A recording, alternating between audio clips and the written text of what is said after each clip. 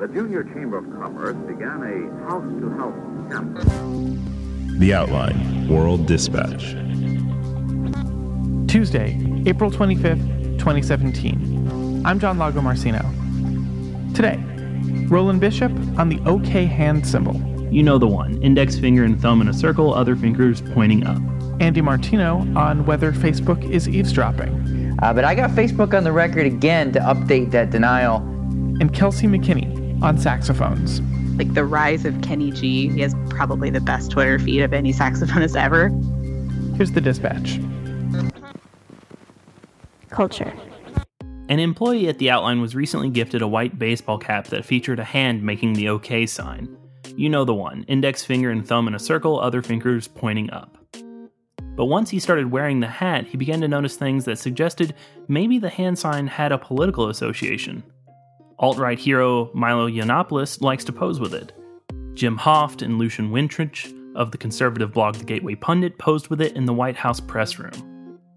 Finally, after a friend asked, "Why do you have a hat with the hand symbol that Trump always makes when he's talking?" he stopped wearing the hat. Symbols have no inherent meaning. They are imbued with it. In 2016, the cartoon Pepe the Frog was infamously adopted by Trump supporters and white supremacists. Pepe's creator, Matt Fury, was saddened to see that the cartoon had been co-opted to the point that the Anti-Defamation League labeled it a hate symbol. The OK gesture has a much longer history than Pepe, but even it is context dependent. In some countries, including the US, it has a positive connotation. It's unclear exactly how the OK sign got started as an alt-right meme, but it may trace back to a version of Smug Pepe, a meme in which Pepe holds his chin. In one variation, he's instead making an OK hand gesture, reminiscent of how Trump sometimes absent-mindedly makes a similar gesture during speeches. This specific Pepe started circulating in online communities of alt-right and Trump supporters in early 2015. That's according to Don Caldwell, a senior editor at Know Your Meme. Around that time, Trump supporters seem to circulate these Trump-like depictions of Pepe. And then Donald Trump himself, around mid-October, tweeted one of them. Lauren Southern, a popular alt-right conservative who first came to prominence in 2015 for provoking feminists, told me by email, quote, "We just say, do the thing, and everyone knows what you're talking about." To further complicate matters, Pizza Party Ben, an alt-right Trump supporter himself, may have had a hand in popularizing the hand signal. Pizza Party Ben had a fairly prolific Twitter with around 72,000 followers up until he was suspended in March, and he used the gesture as a calling card of sorts. While the exact source and reason might be up for debate, it's all over alt-right circles. Barack Obama's half-brother and alt-right obsessive, tweeted a photo of himself making the OK hand sign with a direct reference to Pepe. White nationalist Richard Spencer posted a photo of himself making the sign the night of the election. Once a symbol has been appropriated by a hate group or even just a polarizing political collective, that association can be very difficult to shake. The OK hand gesture might be associated with some troubling, hateful viewpoints, but it's certainly not as far gone as, say, the swastika. For example, I don't think anybody's going to accuse, any user of Facebook for posting a picture of their wife or husband after, giving birth to a child and giving the OK symbol as propagating racist messaging. That's Ryan Linz, a senior investigative reporter at the Southern Poverty Law Center. Let's presume, for the sake of argument, let's say that we have a politician, whose policies are overtly racist, overtly anti-Semitic, overtly anti-immigrant, or whatever they may be. And this symbol, this OK hand symbol, then becomes something that is like a rallying cry. Like there are auditoriums and amphitheaters filled with people throwing up the OK symbol. Then I think the symbol is lost. The symbol becomes on par with the Nazi Sieg Heil. But we're not at that point, or arguably anywhere near close. The OK symbol hasn't been completely co-opted by any one group for any one purpose. At best, there's a whole series of competing meanings for the gesture, some worse than others. For now, OK can still be OK.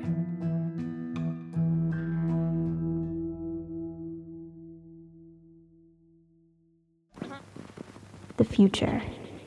Last May, a viral news story led people to believe that the Facebook app was surreptitiously eavesdropping on users' conversations in order to serve targeted ads.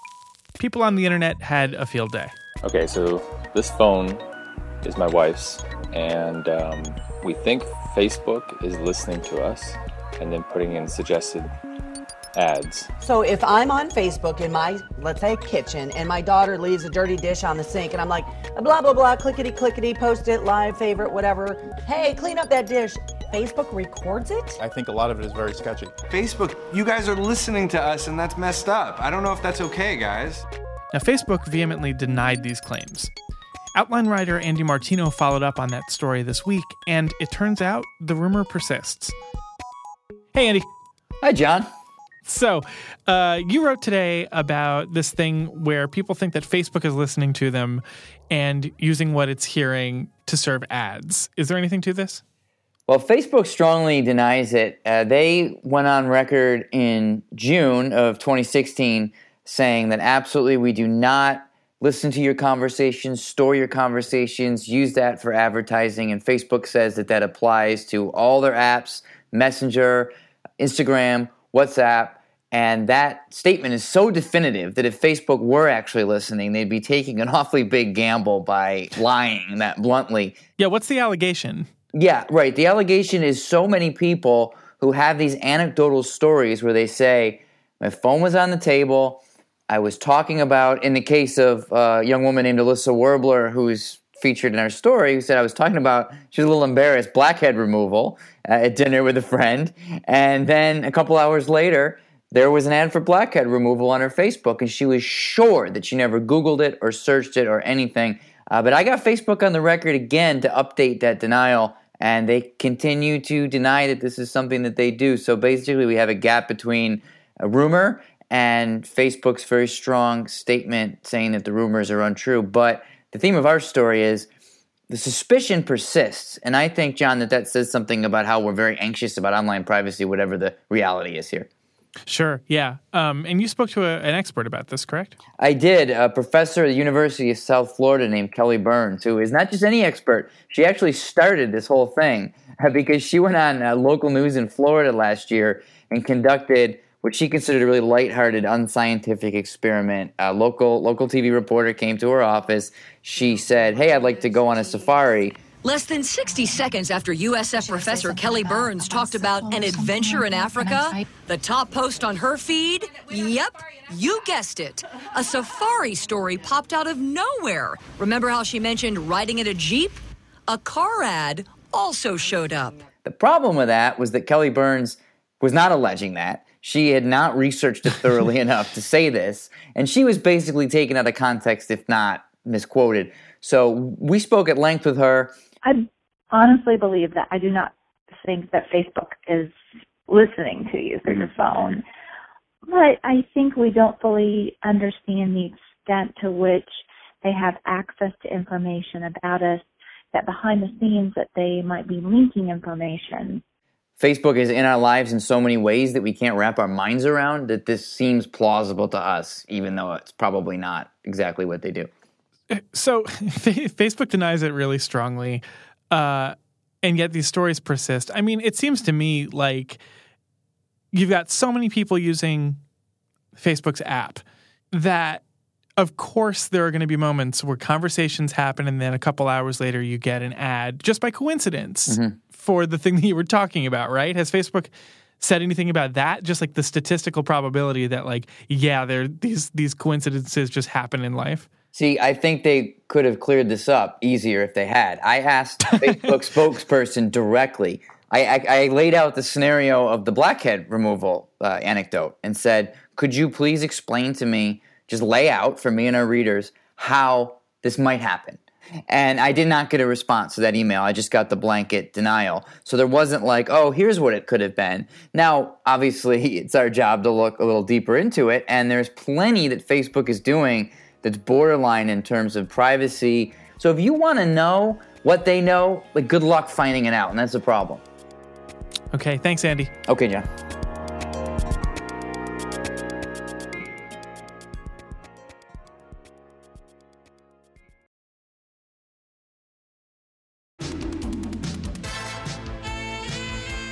There's no song in the Billboard Top 40 right now with a saxophone solo in it. In fact, there's hardly a defined saxophone part on any of those songs at all. And that's kind of incredible because for most of American popular music's history, the saxophone was a staple. Hi, Kelsey. Hey, how are you? Good, how are you? Kelsey McKinney has been looking into how American popular music lost its sax. So, saxophones. Tell me about saxophones and the top 40 right now.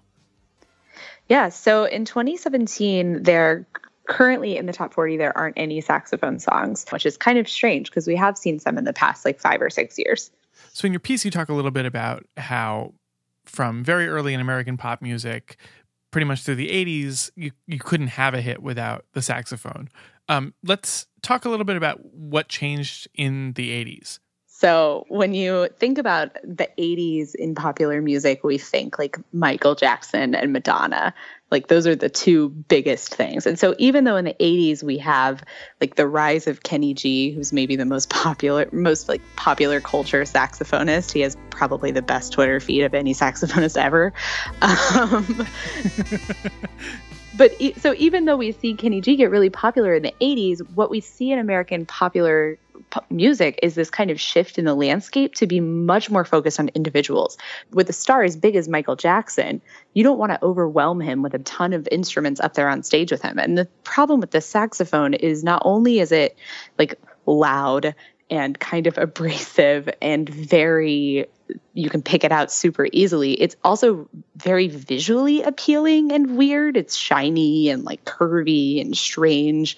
And so as popular music veered toward individuals, the saxophone kind of had no place on the stage anymore. But the 80s were also the time of like Careless Whisper. Yeah. So how do you account for that? Yeah. So it's I think in the 80s we start to see, and the historians I talked to said this too, in the 80s we start to see the sax becoming more of a gimmick and less of a standard. So if you think about rock and roll as a genre, a lot of rock and roll bands had a saxophonist on their team. But in the 80s, as like pop music veers toward individualism, the saxophone also kind of becomes its own person, kind of.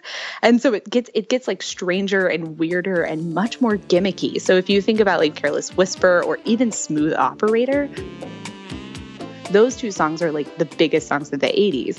But we remember them because they were some of the only songs in the 80s with huge saxophones.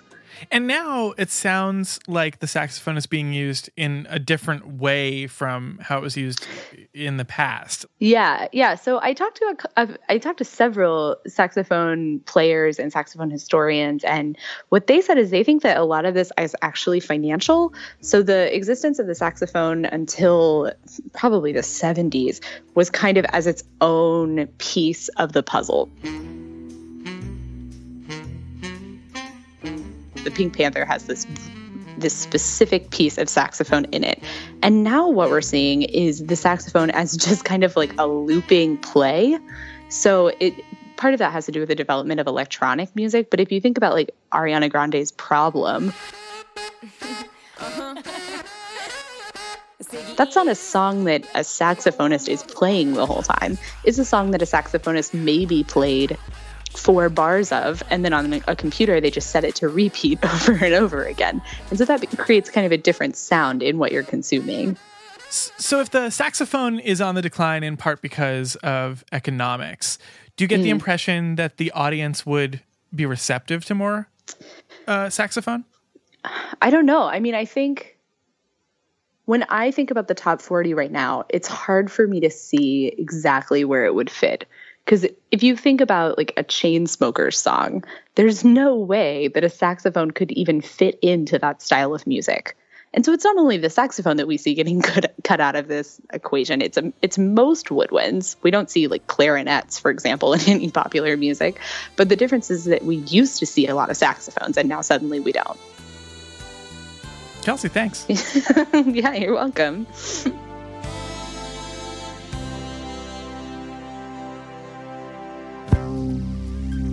And this concludes The Dispatch. I'm John Lagomarsino. Till tomorrow.